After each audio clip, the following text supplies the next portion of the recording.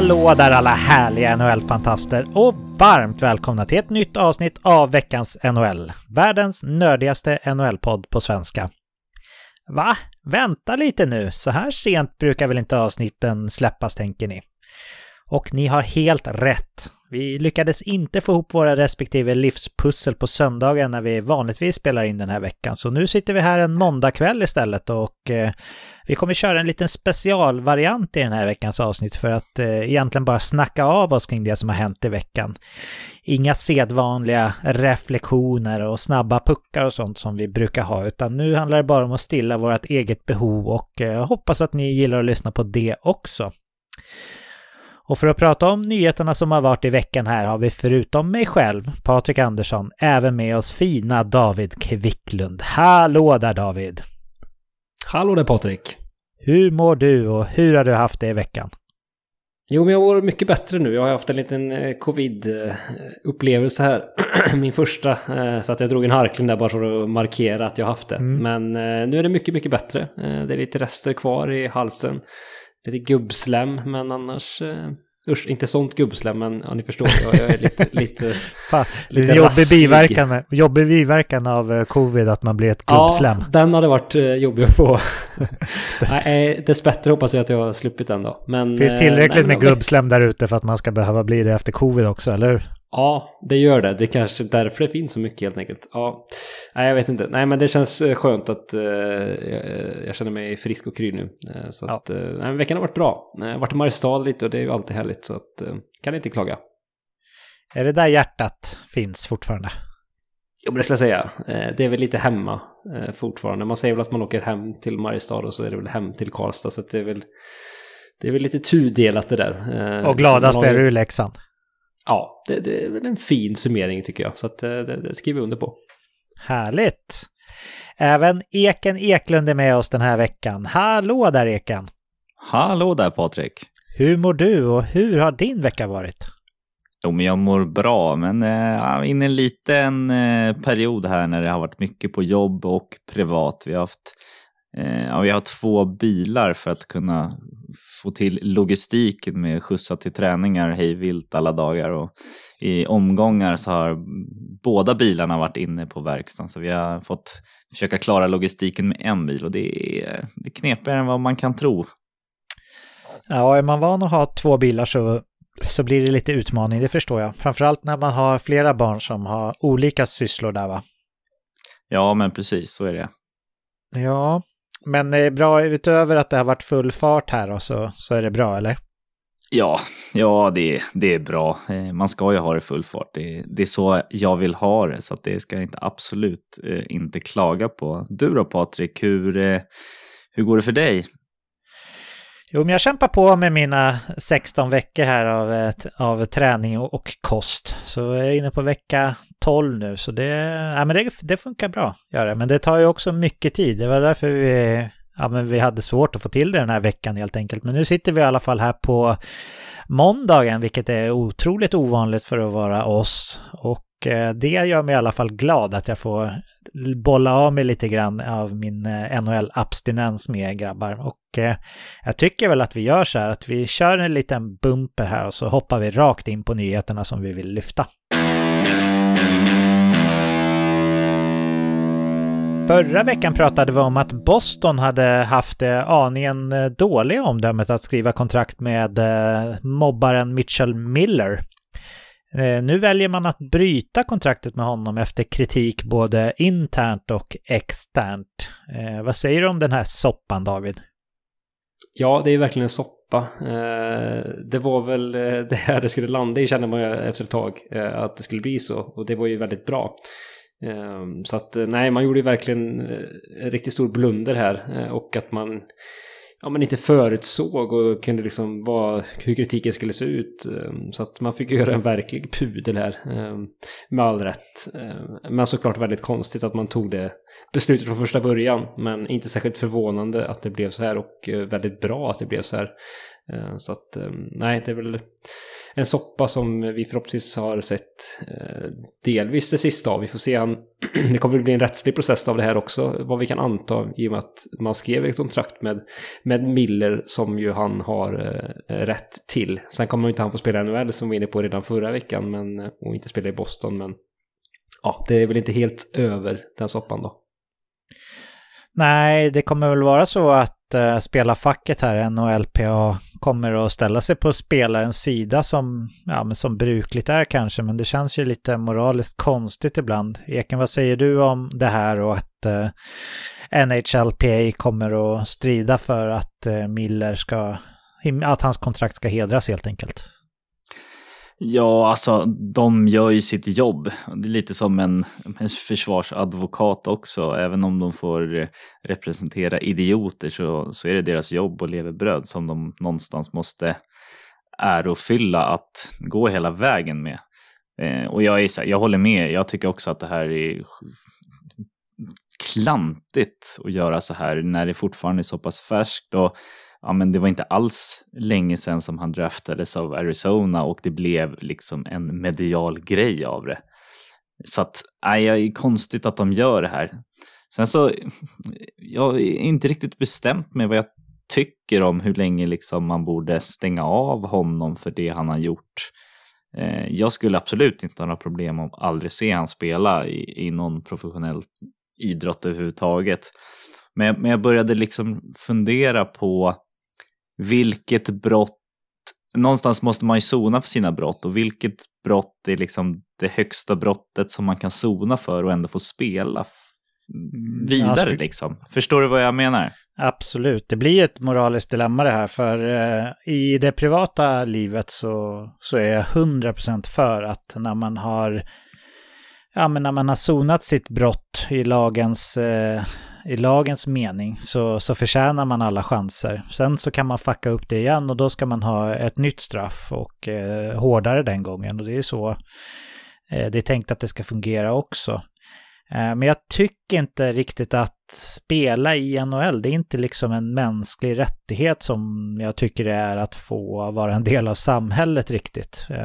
Han bör inte bli hindrad från att skaffa sig något annat jobb, tycker jag.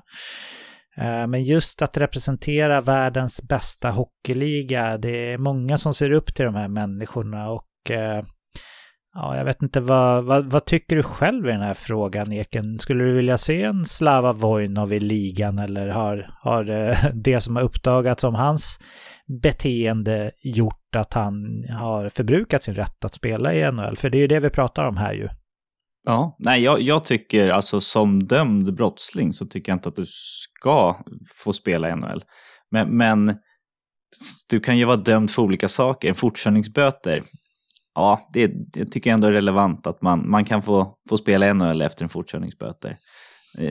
Ja, om du har begått inbrott när du var 13 år.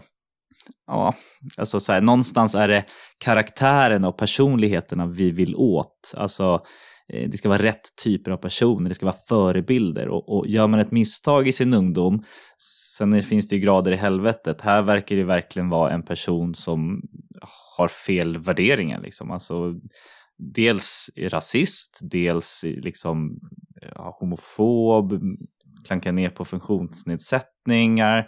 Så att det här verkar vara, man kan tycka vad man vill om att man är 14 år och har begått ett misstag, men det känns som att det ligger fundamentala problem i hans kropp liksom. Mm. David, tycker du att det här är en svår fråga? Alltså när har man sonat sitt brott så att säga? När kan man få spela i ligan? Finns det saker som gör att man har förbrukat sin rätt att men faktiskt vara en tilltänkt förebild som jag påstår att man ju bör vara om man representerar världens bästa hockeyliga? Jo, men det tycker jag. Sen blir det ju alltid gråzoner. Vart drar man gränsen naturligtvis om man ska liksom problematisera och lägga det här under lupp, vilket vi gör nu. Så kan det uppstå men kanske svåra fall där det kanske inte är helt givet hur man ska göra en bedömning. För det blir ju i så fall en bedömning lite från fall till fall, och det är väl kanske inte... Det kan finnas gråzoner där, men i det här fallet tycker jag att det känns ganska givet. Särskilt eftersom han inte har visat några större tecken, vad vi vet i alla fall, på ånger eller liksom att bättra sig och en mest pliktskyldig ursäkt. Kanske inte gjort några steg för att förbättra sig, gå en utbildning eller söka vård eller hjälp. Har inte heller rapporterats om. Så att man hade velat sett sådana initiativ också från den här unge mannen för att det skulle kännas på ett annorlunda sätt. Och då kanske han har lite andra dagar, men här tycker jag det är ganska glasklart att han inte har tagit de stegen som jag tycker att han bör göra för att just, som du säger, uppfylla den rättigheten att spela NHL. Så att, jag håller med dig på att det är ingen rättighet att spela NHL. Har man begått ett misstag och inte har visat tecken på att bättra sig, då tycker jag att då ska man inte få vara en förebild som du är inne på. Nej. Vi avslutar diskussionen om Mitchell Miller här med 2 raka frågor, svart eller vitt här. Jag börjar med dig, Eken. Tror du att vi kommer få se honom i NHL? Det är ändå en talang vi pratar om här som troligtvis skulle platsa i NHL rent sportsligt någon gång under livet. Och vill du att han ska få den chansen? Jag svarar nej på båda dem. Jag tycker att det är ganska enkelt egentligen. Alltså den typen av karaktär, vi vill inte ha de förebilderna aldrig. Nej. Samma fråga till dig då, David. Nej, men jag säger nej på båda också. Han är dömd, har inte visat ånger, så att för mig är det också ett nej på båda punkterna där. Då är vi överens. Det finns säkert de som inte håller med oss och det är ju okej det också, såklart. Sen så var det också här i veckan då som vi såg lite obehagliga eller ganska obehagliga bilder från Edmonton-håll när Evander, eller det var väl i Tampa Bay tror jag, när Evander Kane fick en skridsko över sin handled då av, det var ingen ful grej utan det var ju en tilltrasslad situation där det blev så. Han fick ju panik såklart när han såg att det sprutade rann blod från handleden på honom och åkte ju raka vägen av och både visst var det Tampa Bay de spelade i, va? Ja, det var väl Pat Maroon som trampade på honom, va? Precis, så han fick ju bra hjälp där både av Tampas läkarteam och Edmontons egna då, som var på plats. Så allt gick ju bra. Det är ingen fara för framtiden, men operationen då som blev lyckad gör att han behöver 3-4 månader här för en rehabiliteringsperiod. Såg du det här när det hände, Eken, eller har du sett det i efterhand? Nej, jag har sett det i efterhand. Jag är ändå imponerad av att han har en sån sinnesnärvaro och verkligen åka av direkt. Det blev jag förvånad över ändå. Oftast kan man ju ligga kvar och liksom inte inse allvaret. Men han var verkligen snabb reflexer och åka av. Och såklart ska man åka ut för någon sån här skada. Vi såg att det hänt flera gånger med hjärtstopp på läktaren och sånt där, tror jag. Så är det rätt plats att vara, omgivning när det är mycket läkare och experter på plats. Liksom. Ja. Vad tyckte du när du såg det här, David? Nej, det var ju skräckbilder naturligtvis. Så att det var ju jätteskönt att det fick den där utgången och att han... Vi har pratat mycket om Evander Kanes personlighet, men här tänker man ändå på personen också. Att han kan komma tillbaka till spel och kan bli fullt återställd, vilket ju verkar. Så att alla inblandade verkar ha gjort ett fantastiskt jobb såklart för att det ska bli så. Ja. Rent sportsligt för Edmonton är det här en ganska tung smäll. Men man ska väl ändå ta sig till slutspel, va, David? Så det är väl där man har störst behov av Evander Kane. Eller håller du med mig? Nej, men så är det ju. Det försvagar ju deras forwardbesättning ganska kraftigt. De är ju ganska ändå framtunga som vi känner till. Och deras botten 6 är inte jättestark. Och här tunnas ju topp 6an ut också. Så att vi får se vem som tar chansen här nu när Kane är borta. Men som du säger, det är ju framförallt i slutspelet han kan göra skillnad. Så vi får se hur bra han är när han kommer tillbaka. Det här är en ganska allvarlig skada trots allt. Så att vi får se vilket skick han är. Han är resten av säsongen även i slutspelssammanhang. Men som du säger, det är ju där han ska göra skillnad. Och slutspel kommer de ta sig till ändå. Ja.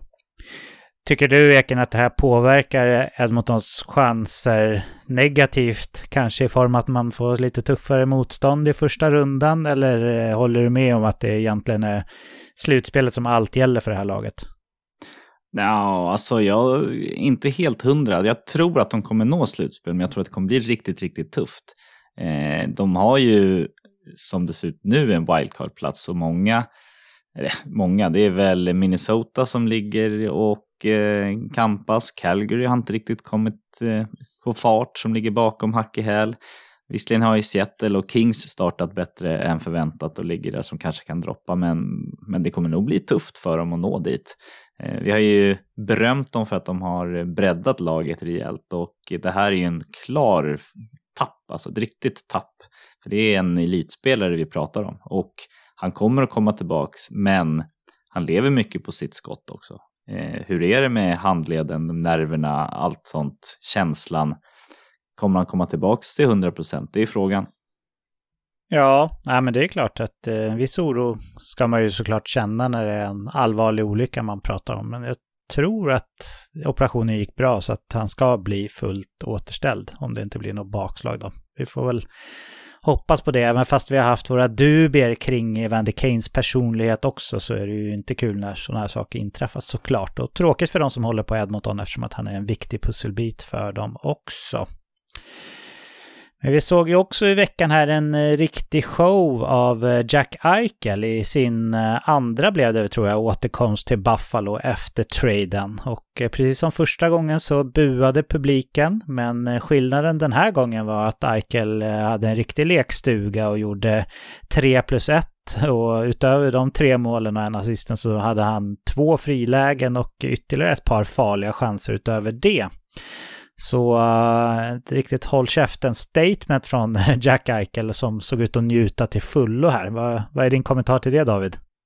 Ja, det gjorde han verkligen. Han gjorde ju en liten gest mot publiken. Det var väl att han, ja egentligen alla målen, men första målen lite särskilt där. Så att han var nog väldigt, väldigt nöjd med det här. Och han spelar ju med en stor pondus, det gör han väl alltid gjort, eller på att säga. Men nu tycker jag att man ser att han ser mer bekväm ut där ute efter den här skadan som han ju ådrog sig. Och nej, men han är i ett helt annat skick den här säsongen och presterar ju på en högre nivå än förra säsongen när han kom tillbaka under mitten av säsongen där som vi kommer ihåg. Så att nej, han var väldigt nöjd såklart då efter det som har hänt. Så att nej, han är riktigt, riktigt vass just nu. Det måste vi konstatera.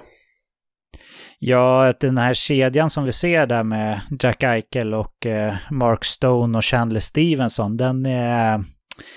Ja, kollar man på det du gillar, Eken, och kika på underliggande statistik, så är det en av ligans absolut bästa kedjor, och det finns ju verkligen alla komponenter här. Vi har spelgeniet som dessutom har skottet då från centerplats. Vi har ligans kanske, eller troligtvis kanske till och med bästa tvåvägs ytterforward i Mark Stone, som har långt ifrån speeden med sig, men spelsinnet för att det inte spelar någon roll att han inte är så snabb på rören. Och så har vi den ettriga Blixten på andra sidan då, som forecheckar och är asjobbig för motståndarna, och ibland ser vi ju Stone liksom lyfta pucken över motståndarna bara för att han ska köra ifrån dem och checka in i offensiv zon och sen bygga spelet därifrån. Så det är en väldigt dynamisk kedja de har hittat här, Vegas, och jag tänker att även om det nu mot förmodan skulle bli så att det blir en lite längre period när inte resultaten går med i den här kedjan, så kommer man väl vilja behålla den som den ser ut. Eller vad säger du, Eken, om det och om kedjan i stort? Nej, men absolut. Och de här har ju hittat kemi, och även om kedjan inte levererar alltid, men laget fortsätter, så tycker jag att man ska ha tålamod. Sen kan det ju såklart hända grejer med den här kemin de verkar ha, och de verkar framförallt ha roligt tillsammans, så känns det som att det är inget man ruckar på i första taget. Vi har sett många exempel på kedjor som får spela länge tillsammans. De hittar kemi och de övervinner de här hindren som kommer på vägen, och man måste ha lite tålamod. Jag är lite allergisk mot de här som bara kastar om för omkastandets skull. Så att, ja, nej, men Vegas verkar ha hittat någonting med under liksom liggande grejerna som har varit, att de känns som att de inte tror på det längre. Vegas var dåliga förra året, och Lener skadade sig, och man skickade iväg Pacioretty och så, men Vegas, de håller på att tappa det nu. Det är dags för en rebuild, och Och det är så här, ingen tror på oss. Nu jävlar ska vi visa igen att det är vi som ska göra det. Ja, verkligen. Själv kände jag lite så här dubbelt kring Jack Eichels show. Dels så tyckte jag ju lite synd om Buffalo faktiskt, för jag har ju sagt det tidigare att jag gillar ju ändå deras fanbase. De är väldigt trogna trots att laget har varit dåligt under en lång tid, så jag unnar dem mycket gott. Men samtidigt så unnade jag Jack Eichel det här också. Det var en sur period för honom i Buffalo, med facit på hand här. Det är ju lätt att vara efterklok såklart. Men med facit på hand så hade han ju rätt. Operationen som han ville genomföra har ju gjort att han ser ju fullt återställd ut nu. Och även fast han inte sprutade poäng förra säsongen efter skadan som man kanske hade hoppats på, så hade han ju en handledsskada som hämmade honom ganska mycket efter bara ett par matcher. Förra säsongen, man kunde inte riktigt vila med den i och med att Vegas behövde alla poäng där. Men nu ser vi ju en fullt återställd Jack Eichel och han hade ju rätt. Han fick göra den operationen han ville och han verkar onekligen återställd. Eller vad säger du, Eken? Ja, men verkligen. Och det är kul att se. Och jag är lite lika som dig. Man unnar ju definitivt Eichel det här efter alla problematik. Det som jag tycker han gjorde inte så schysst är att de gestikulerar mot fansen, för de har inte gjort någonting. Det är deras, med tanke på hur allt hände. Ja, de har ju buat. Alltså, men jag tycker att de det. har rätt att göra det. Jag tycker att de har rätt att göra det. Sen så borde de, alltså det är klart att de tycker också att klubben misskötte hela Eichel-situationen. Men de har inte gjort någonting. Så att där hade jag nog sett att han gjorde annorlunda. Jag tror mycket handlar inte bara om skadan heller, utan det var väl egentligen under flera år som Jack Eichels karaktär och hans kroppsuttryck och så ifrågasattes av framförallt fansen då. Kanske med viss rätt, men nu förrodas han i sin nya miljö och det känns ju faktiskt som att den här traden blev lite av en win-win för båda klubbarna faktiskt, hur konstigt det nu än låter. Jag hoppar vidare då, och på tal om skador, fast nu åt det lite tråkigare hållet, så har vi sett redan rejält haltande Columbus Blue Jackets som har stött på ytterligare motgångar här i veckan. Först meddelades det att deras givna första back, han är väl en av de absolut tydligaste första backarna i hela ligan, Zach Werenski, missar resten av säsongen med en axelskada. Sen nu här senare under veckan så kom också beskedet att Patrik Laine missar ytterligare tid. Han har redan haft en skadeperiod den här säsongen och den här gången blir han borta 3-4 veckor. Så jag frågar dig så här då, Eken, det är väl egentligen bara att ställa hoppet till att vinna draftlotteriet efter den här tråkiga säsongsinledningen, eller tycker du att det är för tidigt att tänka så? Ja. Nej, alltså ja, definitivt. Alltså det är bara börja trycka upp Columbus-tröjan med Bedard på ryggen och hoppas. För den här dels tuffa divisionen, men Werenski är en given ledare i det här laget med tanke på, ja men visst, de har fått en Gaudreau, de har fått Laine, Laine har inte riktigt committat till det här laget. Gaudreau är inte en ledare på det sättet, varken på isen eller utanför isen, så att man hade verkligen behövt Werenski som man gick ju ganska tidigt och satsade på och behöll. Så att det är ett riktigt tungt bakslag. Och med den här axelskadan som man har åkt på så det är riktigt tungt. Så att hoppas på Bedard. De skulle behöva någon av den digniteten i klubben.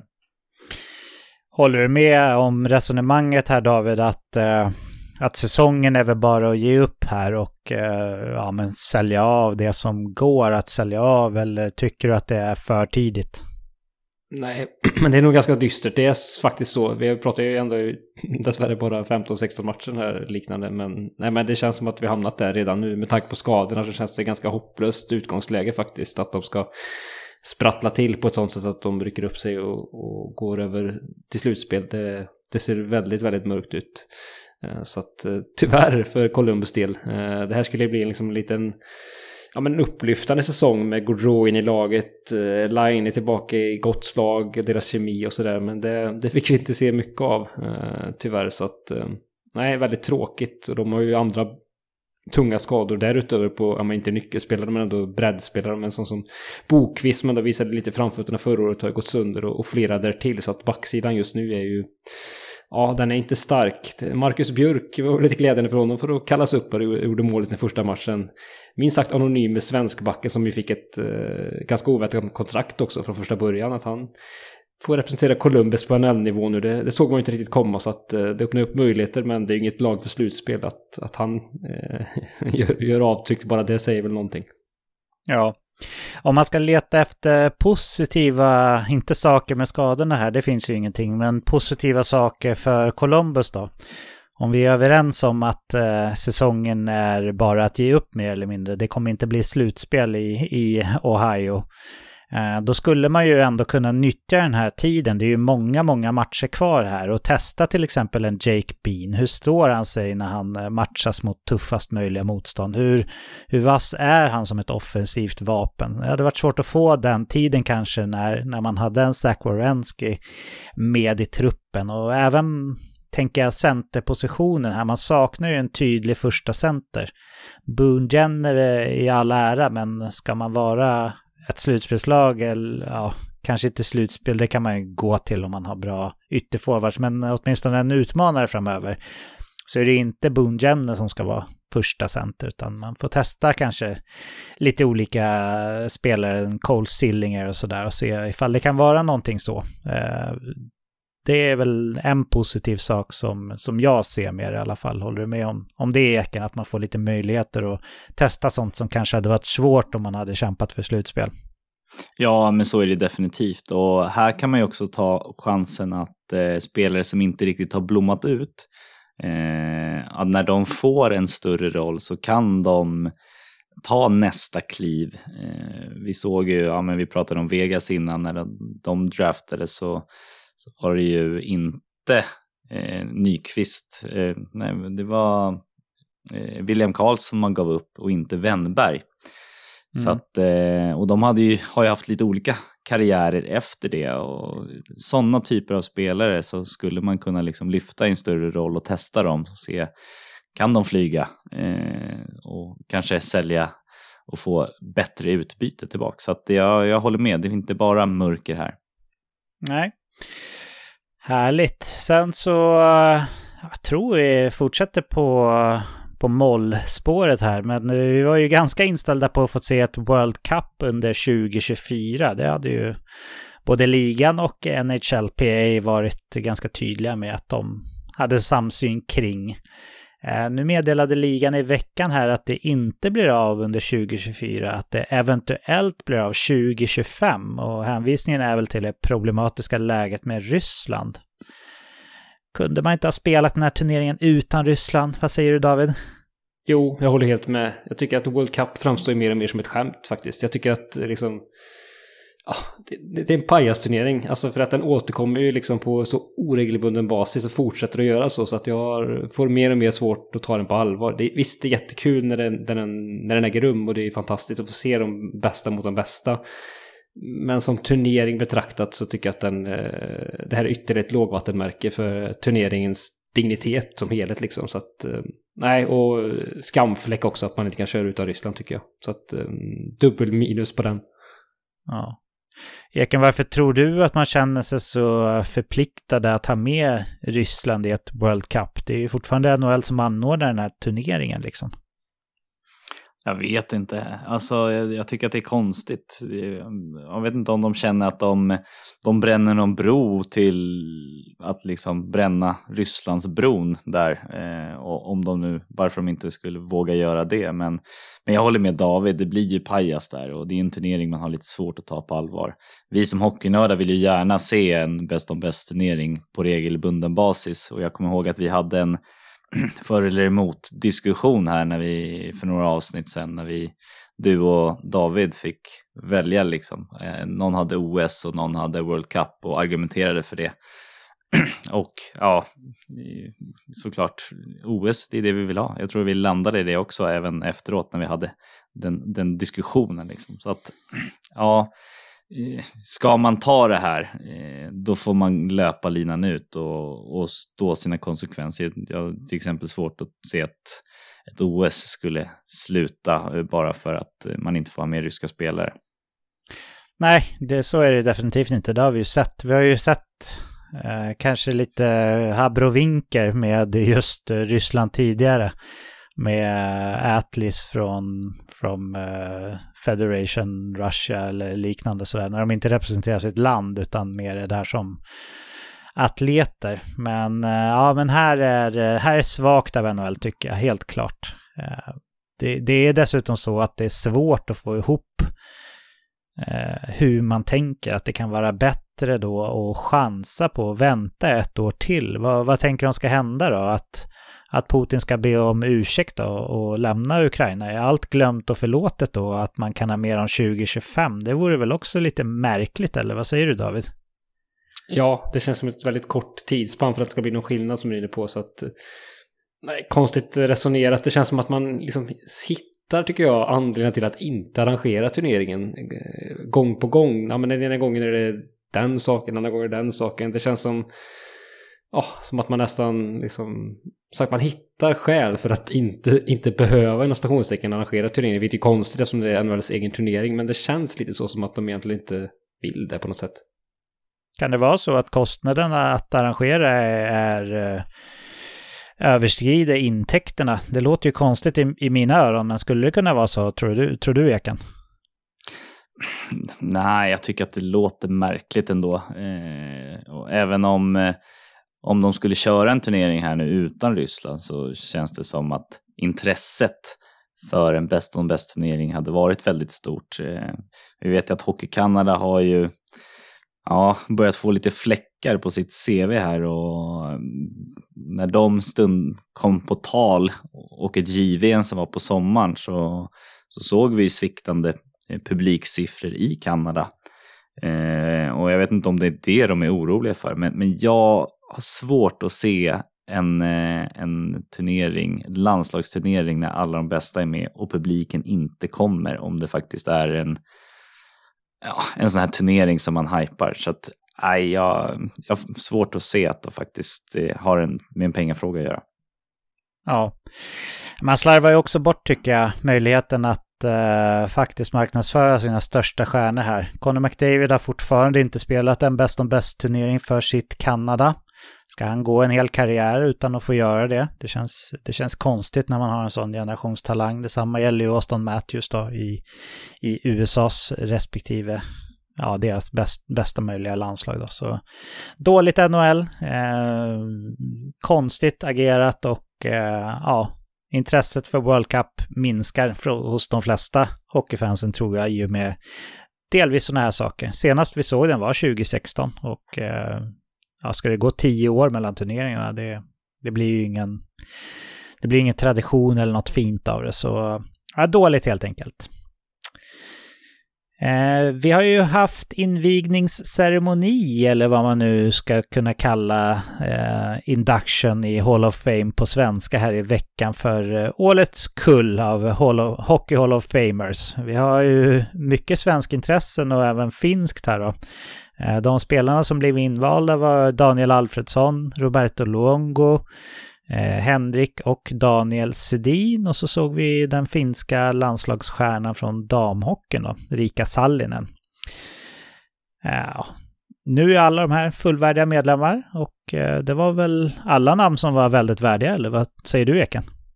Ja, verkligen.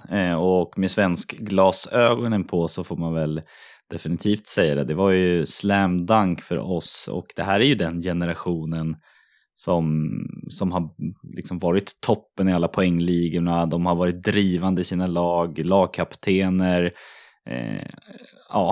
Egentligen den sista riktigt, riktigt bra generationen. Vi ser många bra svenskar nu, men jag har svårt att se mig någon så här på rak arm som är en ledande, bärande spelare som är i toppen av poängligorna som de alla tre har varit. Så att, men välförtjänt. Jag ska också slå ett litet slag, för SVT släppte i helgen en fortsättning på dokumentären Hockeyns historia, den gyllene generationen. Då får vi bland annat se både Daniel och Henrik Sedin tillsammans med sina andra Övikskompisar spela lite landhockey bland annat. Härligt. SVT Play eller? Yes.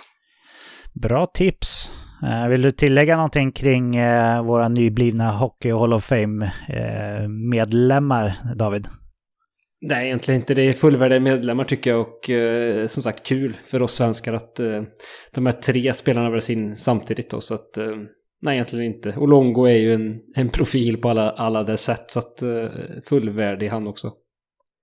Det har ju varit lite svårare tycker jag generellt för målvakter att komma in i Hockey Hall of Fame. Tycker du, David, att det här öppnar dörren lite grann för sådana som kanske inte har vunnit så mycket? Jag tänker som en Carey Price till exempel. Han har ju vunnit individuella priser såklart. Och Henrik Lundqvist och fler där till. Eller är Roberto Luongo självskriven med tanke på hur högt han upp han är i listan över vinster till exempel? Nej, men de du nämner kan ju absolut vara tänkbara. Absolut. De här som har ändå haft långa karriärer, presterat på en hög nivå under lång tid. Det tycker jag att det borde liksom få det erkännandet även på målvaktsposten. För det ser vi faktiskt utspelare som har spelat X matcher. Bara det är ju det är ingen indikator för att komma in i Hockey Hall of Fame per automatik. Men det är ju det känns som att det vägs in ganska tungt i vågskålen ändå. Så att likadant borde det vara för målvakter. De spelarna och målvakter du nämner där är ju absolut tänkbara namn framöver, tror jag. Ja, det var Hall of Fame och lite i samband med det, men även på egna ben så har vi ju haft hela den här Börje-hyllningen i veckan, David. Jag kan säga att vi var 3 vuxna män som satt och grät på jobbet här under lördagsnatten när vi jobbade i lunchrummet under hans riktiga hyllning som var när man mötte Vancouver. Då. De har först hade en sedvanlig superproffsig video om hans karriär med passande bakgrundsmusik och har ni inte sett klippet så ska ni definitivt göra det. Och sen dessutom en ovation och hyllning på isen då. Hur kände du kring hela det här, David? Blandat eller? Ja, verkligen blandat. Det är otroligt vackert, men sen samtidigt så är det så smärtsamt att se såklart en människa som är så hårt ansatt av en så hemsk sjukdom. Men fantastiskt fint att han får den här hyllningen på det här sättet. Trots sitt fysiska skick just nu så är det ju att han får det liksom, det erkännandet och den hyllningen, det är ju det är så otroligt välförtjänt och så fint att han får ta del av den värme och den kärlek som hela Toronto och hela hockeyvärlden känner för honom. Det måste ju värma honom något enormt liksom och ge honom sån styrka och hela familjen är där och sådär också får uppleva och ta in hans storhet ännu en gång och en sista gång kanske. Det är det som sen så himla morbid i sammanhanget att man kanske tänker att det är så, men otroligt vackert och samtidigt så hemskt naturligtvis, men i stora hela väldigt, väldigt fint och jättefint arrangerat tycker jag och gjort av Toronto som på så många sätt gjorde det så bra. Ja, vi kan nog vara ganska säkra på att det är sista gången tyvärr, och jag tänker att det blir en sån unik situation för människan Börje Salming som, om vi tänker på hans tid som frisk då, så det finns ju liksom ingen tvekan om att det här är en älskvärd människa och en otroligt uppskattad idrottsman i alla led. Man har inte hört någon säga ett ont ord om Börje Salming, utan tvärtom så ser folk upp till honom och det han gjorde som lite av en pionjär från Europa. Han var inte först, men han var kanske den som verkligen satte avtryck först där borta. Och den här vidriga sjukdomen ALS då, som det är väl bland det värsta jag skulle kunna tänka mig att drabbas av själv. Den har ju gjort att han inte är ett schysst skick redan nu, och det är förmodligen inte jättelång tid kvar i livet för Börje Salming. Det måste vi ändå vara ärliga med. Men det är inget fel på hans huvud, och att veta själv, för han är ju inte dum heller Börje, han är en klok man. Att veta själv att man har inte så långt kvar att vandra på jorden här och inte så mycket kvar att uträtta innan det är slut. Och då få vara med om en sån här sak. Att ta in kärleken från Nordamerikas 5:e tror jag, eller 4:e största stad. Att se hyllningarna och ta emot liksom kärlek från en hel arena på det här sättet. Det är få förunnat, så mitt i all tragik och sorg så kände jag mig ändå väldigt, väldigt glad över att han får vara med om det här.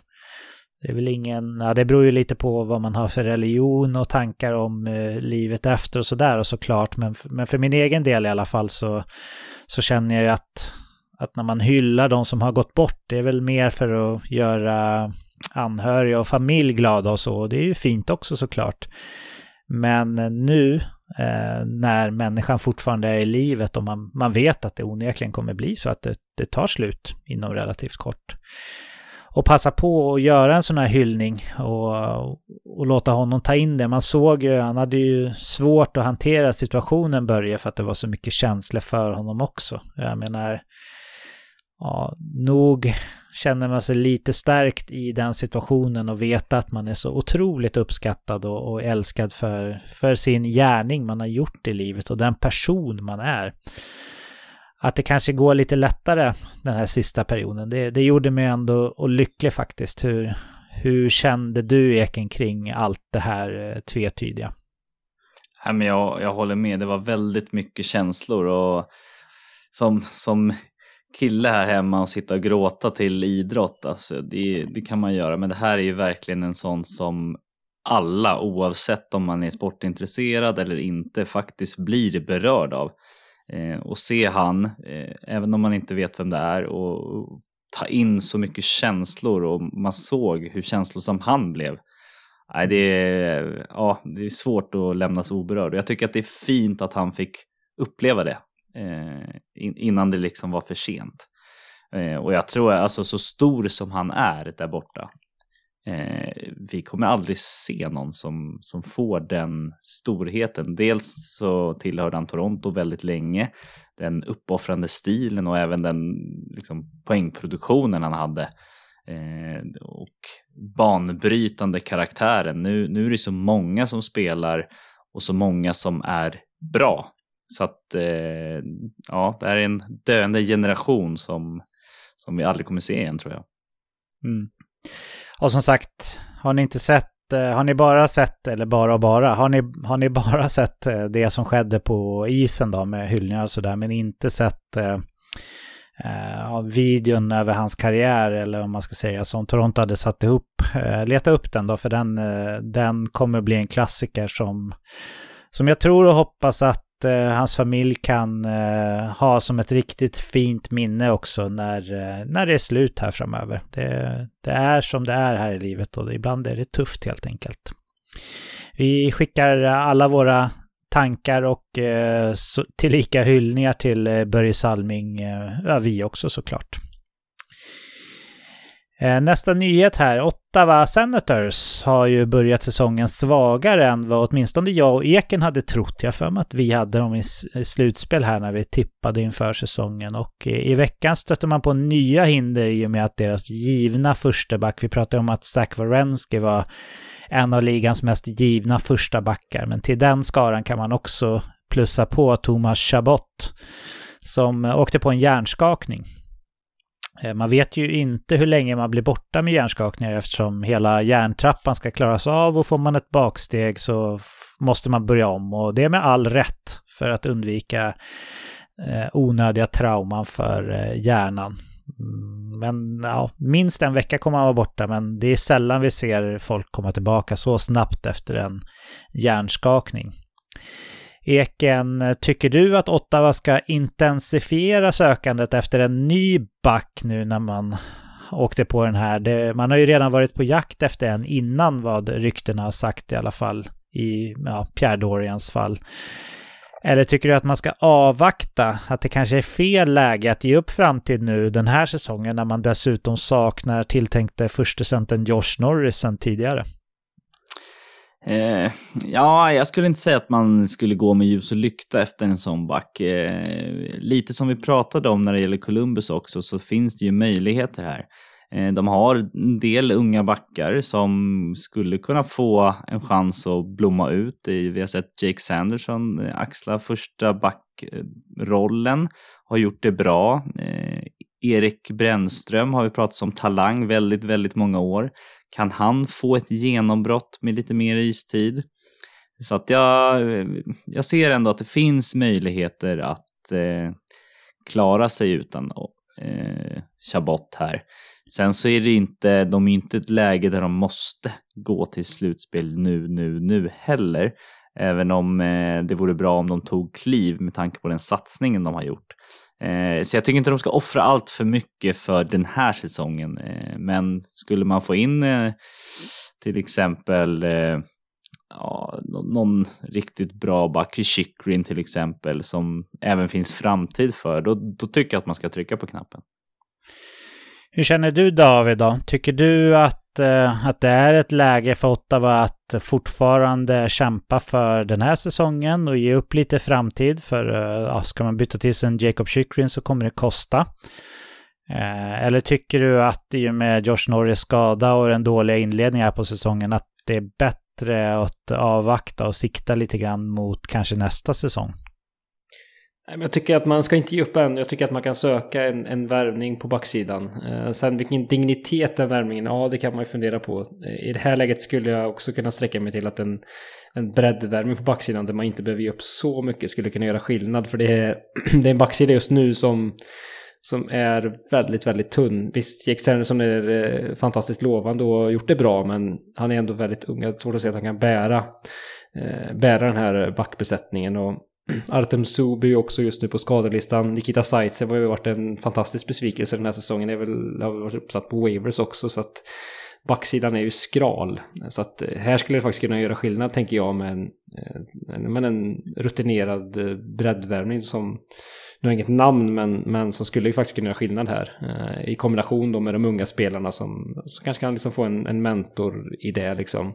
Inget ont om Nick Holden och Travis Hamonic, men jag ser inte att de spelarna heller är den backen. Nej, det är väl om man tänker på vad man kastar bort då. Om man ger upp den här säsongen lite, eller vad man ska kalla det, så är det väl utav de framstående spelarna så är det väl Cam Talbot och Claude Giroux som har några år på nacken. Men det finns väl ingenting i Eken direkt som säger att de bör bli speciellt mycket sämre till nästa säsong, va? Nej, jag tycker inte det faktiskt. Vi vet framförallt målvakter att de kan hålla väldigt länge i åldrarna. Sen tycker jag att Giroux har en spelstil som gör att han också skulle kunna hålla. De här powerforwardsna kan vi se tappa ganska mycket från ett år till ett annat. Men Giroux har ett helt spelsinne och en spelförståelse, en passningsklubba som tycker jag gynnas av... Eller gynnas, men det försämras inte med tanke på åldern. Nej. Okej, det sista som jag tänkte ta upp här, det är ett par olika omröstningar som alla hockeyskribenter från magasinet The Athletic har haft här i veckan efter säsongsinledningen. Och men jag är lite sugen på att höra om ni är förvånade över något av resultaten och i så fall på vilket sätt. Den första frågan var vilka kommer att vinna Stanley Cup? Och här var det ganska tydligt två lag, alltså ett från vardera konferens som var långt över alla andra. Från öst har vi Carolina med 33,3% av rösterna och likaså Colorado från väst också 33,3% av rösterna. Övriga klubbar som fick röster var Rangers 11,1, Boston 11,1, Vegas 8,3 och Dallas 2,8. Vad säger du om det här, David? Håller du med om att Carolina och Colorado är två tydliga favoriter från respektive konferens? Ja, men det är väl två stalltips redan inför säsongen, så att här har väl man inte påverkats extremt mycket av liksom säsongen så här långt. Carolina har ju sett bra ut, var så precis som vi trodde till stora delar i alla fall. Medan Colorado har väl börjat komma igång lite på slutet, men har haft lite en so-so start och har ju mycket skador dessutom, så att men de här lagen känns ju väldigt stabila, så att det är väl två det är väl inte så oväntat ändå. Det är mycket kvar att spela. Vi har bara liksom en 15-17 matcher in här, så att absolut att de här 2 lagen är väl 2 givna stalltips fortfarande, men det finns ju andra lag som pockar på uppmärksamheten och som har presterat väldigt bra så här långt, som känns intressanta framåt. Håller du med om det David säger, Ekan? Ja, jag tycker att det är ganska givna lag som är där uppe. Jag är förvånad ändå att Boston inte får lite mer kärlek med tanke på deras skadeproblematik i början här, som de har gjort över all förväntan, klarat sig utan nyckelspelare, och nu när de kommer tillbaka så har de levererat verkligen, och har ju verkligen stuckit iväg i Atlantic Division där de leder ganska stort faktiskt. Ja, jag håller med. Jag är lite förvånad över att Carolina fick så pass hög procent ändå. Jag tycker att det de har visat upp i slutspelen här senast har ändå visat att deras sätt att spela kanske inte är så framgångsrik i ett slutspel, med mycket dump and chase och hög forecheck och så. De skickliga defensiva lagen brukar åtminstone i slutspel kunna manövrera ut Carolina, om man tänker på de senaste slutspelen. Så det är lite förvånad över det, men ingen chock så där direkt. Sen har de också röstat om vilka som kommer sist, och här tror jag nog att omröstningen skedde innan Zach Werenski-skadan blev uppdagad. Men man har i alla fall Arizona högst på 47,2%. Sen har vi Columbus 19,4%, Anaheim 13,9%, San Jose 11,1% och Ottawa 8,3%. Tycker du att det låter rimligt, Eken? Det vet jag fan om jag håller med. Men jag tycker att Chicago borde vara där och nosa också. Även om de har startat helt okej, så känns det som att de går för att tanka lite i år. Det tycker jag nog att de borde ta hänsyn till. Ja. Vad säger du, David? Håller du med om det som Eken säger, att Chicago saknas på den här listan? Eller tycker du det låter rimligt, eller saknar du något annat lag? Jag tycker den är ganska rimlig ändå. Jag tycker Chicago har ändå visat så pass god tåga, så att jag tror inte att liksom botten kommer gå ur där helt och hållet, vilket ju kanske inte deras fans tycker är så kul. Det känns som att man har, jag vet inte, Richardson där som coach, känns som att han har någonting på gången då som gör att de kommer inte tappa helt hållet. Tror jag inte, men ett lag som jag tycker ser ganska anskrämligt ut i stora delar hittills och som känns väldigt svajiga, det är ju Anaheim, som jag har som en just nu som en ganska given bottenkandidat. De ligger väl också sist vid inspelningstillfället här, men jag tycker att det ser, det är inte mycket som funkar. Visst, man har offensiva stjärnor och som levererar, och de gör mycket mål stundtals, men som lag som helhet känns som att det är väldigt, väldigt svajigt. Ja, jag instämmer. Sen hade de en omröstning om vem som blir den första coachen som får sparken. Vi får väl hoppas att det inte har hänt här då, när vi spelar in det här. Man vet ju aldrig när sådana saker kommer. Det brukar komma lite som en bomb. Men högst upp på listan då, där har vi Brad Larsen från Columbus med 25%. Sen har vi Bruce Boudreau, Vancouver 22,2%. DJ Smith från Ottawa 19,4, lika många procent, alltså 19,4 till Craig Berube från ett St. Louis som har öppnat säsongen svagt. Sen har vi Dallas Eakins från Anaheim 8,3%, 2,8% för Peter Laviolette från Washington och likaså för John Hines Nashville också 2,8%.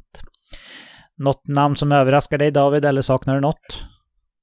Nej, inte jättemycket som överraskar. Bruce Boudreau skulle jag väl hålla allra främst. Det känns som att alla de uttalanden som inte minst Rutherford gör, det är liksom...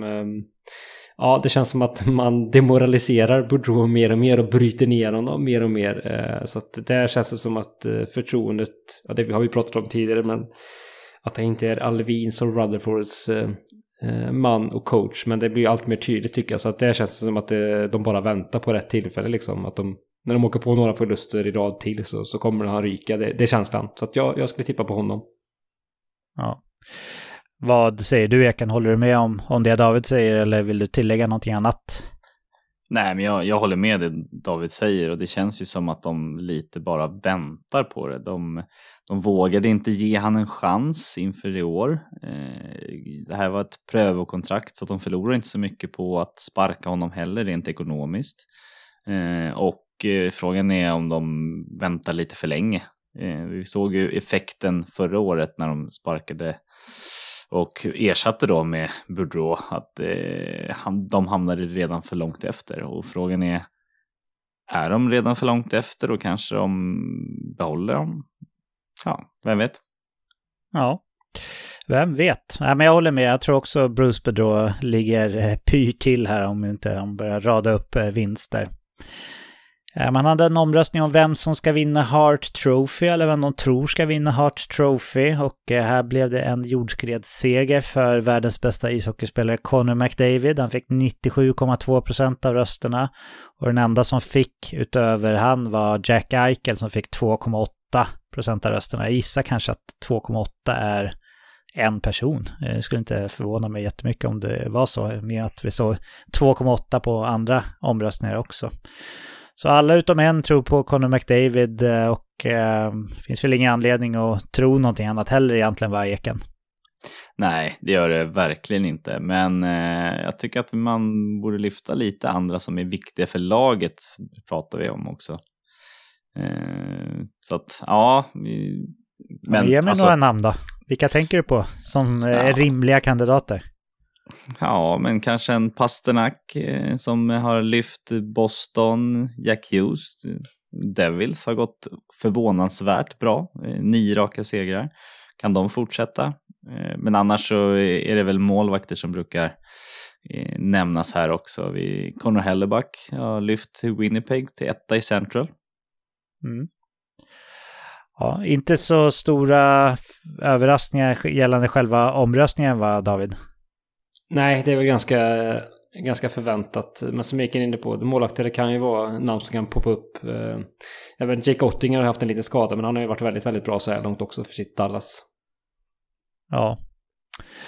Sen har jag tagit fram några utav awardsen som de har röstat på, vem de tror kommer vinna den, och jag börjar med den som kanske är mest intressant utav dem, Rocket Richard, som ligans bästa målskytt. Det är ju inget omröstningspris, utan det är ju den som gör flest mål helt enkelt. Och där tror 94,4% på Connor McDavid och 5,6% tror på Auston Matthews. Och det är de två som är de enda som fick röster också. Är det i år McDavid gör ett Crosby-statement, David, och visar att han är bäst i världen på vad som helst. Det är bara han bestämmer sig för att vara bäst på just det. Ja, det skulle mycket väl kunna vara. Han har ju inlett säsongen fantastiskt bra vad gäller målskyttet. Han är uppe i 15 fullträffar, så att absolut. Sen är jag förvånad att han får så högt. Alltså en bra bit över 90%. Det känns lite för... liksom, vi har inte kommit så långt in i säsongen ändå, så djupt in i säsongen för att man ska kunna liksom dra de slutsatserna, tycker jag. Jag tycker att David Pasternak bör lyftas fram. Det var ett namn som inte poppade upp där, så han tycker jag känns som en given kandidat. Han har inlett säsongen ganska starkt också, minst sagt. Så att det finns flera namn där till som skulle kunna bli som utmanare.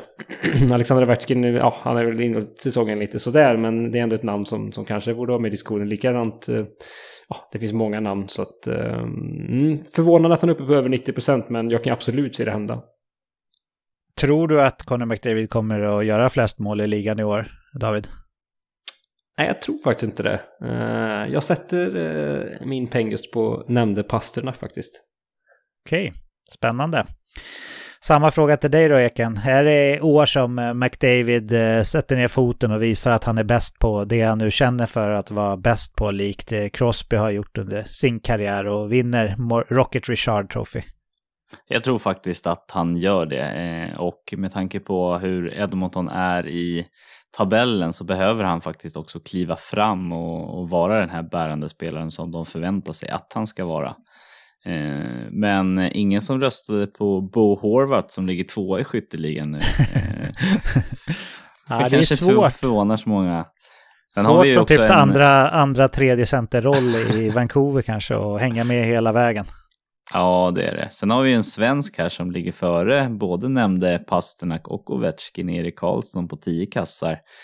Ja, ja det vore något om han gjorde 55 baljer typ. Ja, nej, såklart så kommer ingen av de här två vara nära att nosa, och de namnen som David nämner här är ju kända målskyttar som kommer att vara där uppe när det tampas som Rocket Richard där i slutet. Ja.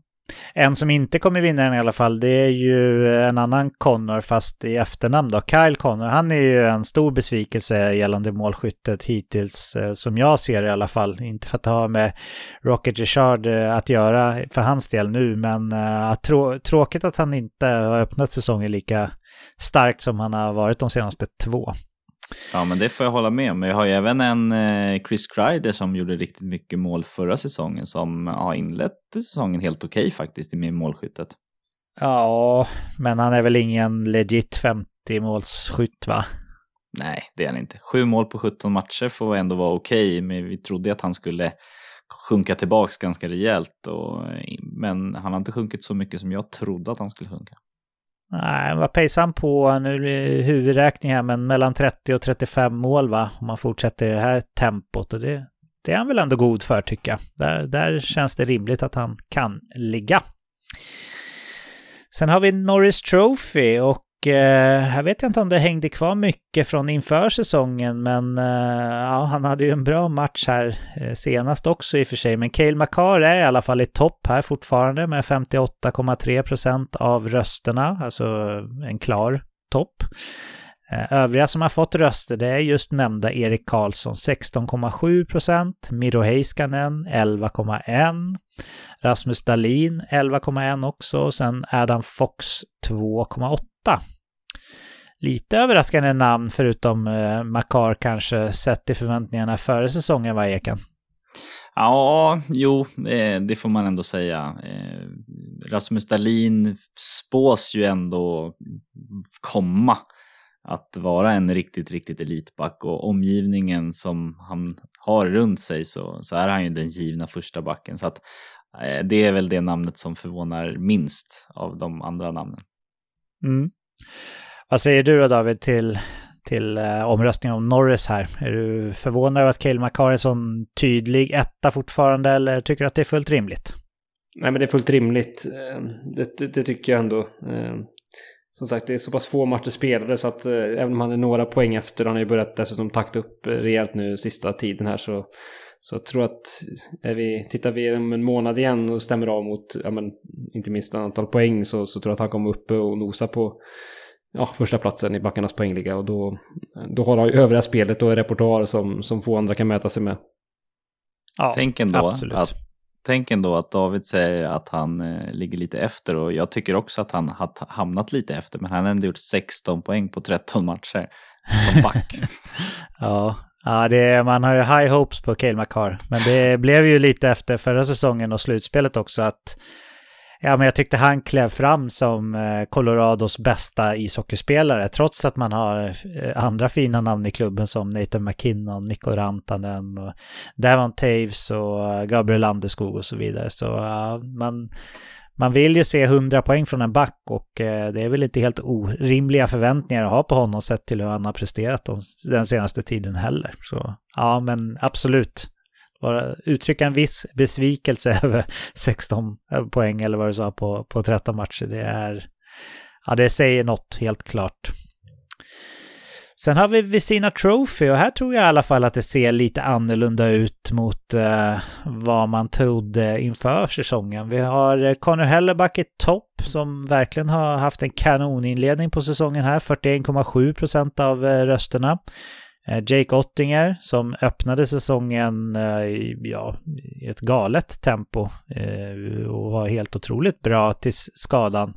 hade han en halvtaskig match första matchen tillbaka och sen så hade han en exakt lika grym som i början av säsongen andra matchen efter skadan.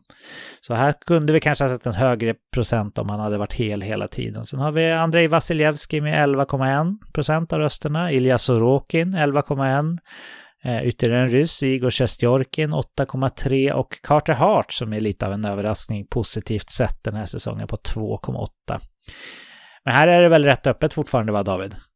Ja, det är absolut. Ett sånt namn som Sjestjorkin kändes som en given topp 1, topp 2-kandidat när säsongen började. Han är nere på 8% nu, men det kan absolut ändra sig. Han har ju inte inlett säsongen så himla vast, men han kan likt Makar segla upp här framåt, tänker jag.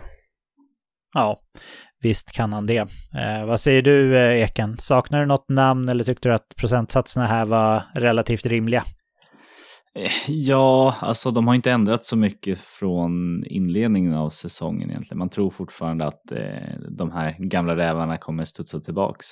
Det är Carter Hart som sticker ut på inledningen av den här säsongen. Så jag tycker att det är rimligt ändå. Det är alldeles för tidigt att dra några slutsatser här för målvakterna. De står ju dessutom inte alla matcher, så att de har ju ännu mindre sample size än utespelarna. Men fullt rimligt att Conor Hellebuyck har varit den som har varit bäst hittills i alla fall, va? Absolut, och med all rätt. Och han har ju ett större arbetsprov flera år i rad som visar att han är där uppe och räknar med, och det tar man ju definitivt höjd för också.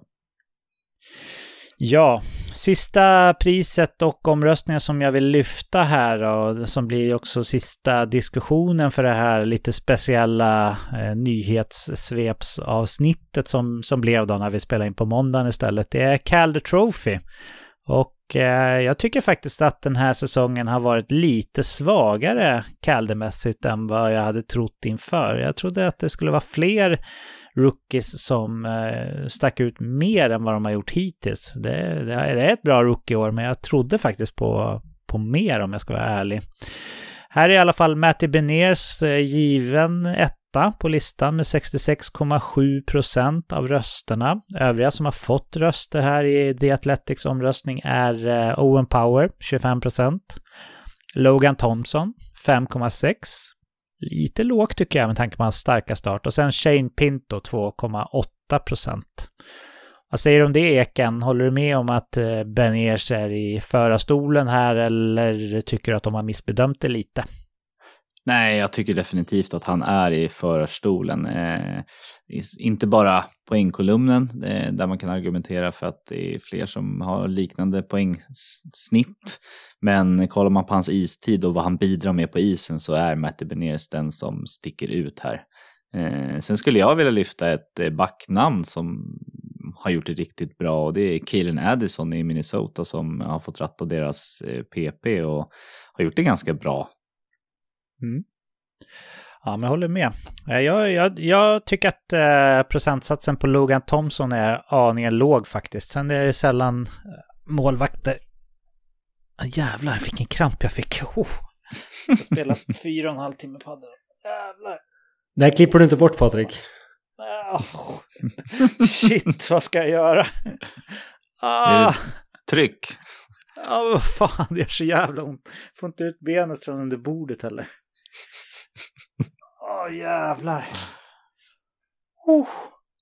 Vilken knöl det är på baksidan av låret. Sorry, jävla ont det gör. Det är helt okej. Shit. Jag skulle bara vinkla sittpositionen lite grann. Det ångrar jag nu, kan jag säga. Jävlar.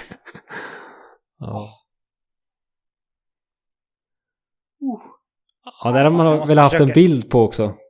Nej, det är inte vackert, kan jag säga. Jag lägger ifrån mig. Jag måste försöka resa på något sätt. Ja. Fy fan. Aj.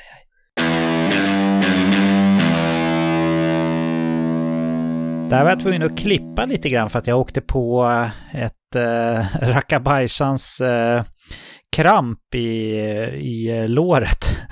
Det var riktigt tufft. Så ja, hur som helst, vi pratade om Calder Trophy och nu är jag med i matchen här igen efter idoga stretchande och gubbkrampande här i poddstudion i Knivsta.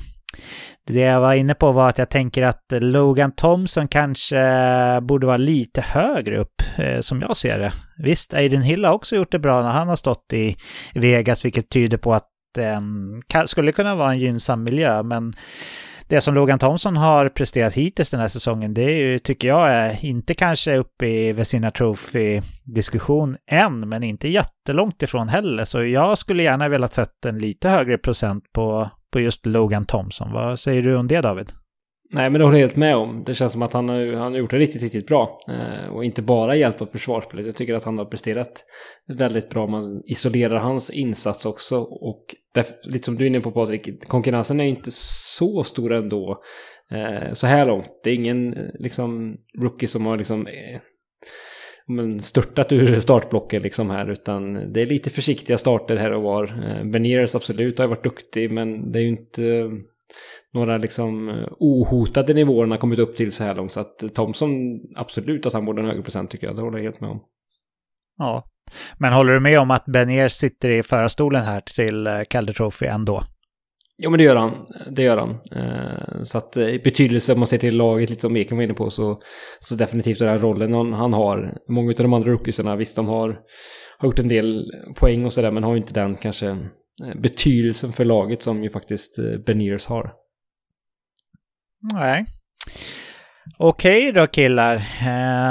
Då hade jag faktiskt inte skrivit upp några fler nyheter från veckan här att ta upp, utan vårt lilla uppsamlingsavsnitt här som kommer lite senare än vanligt är väl i princip slut i och med det.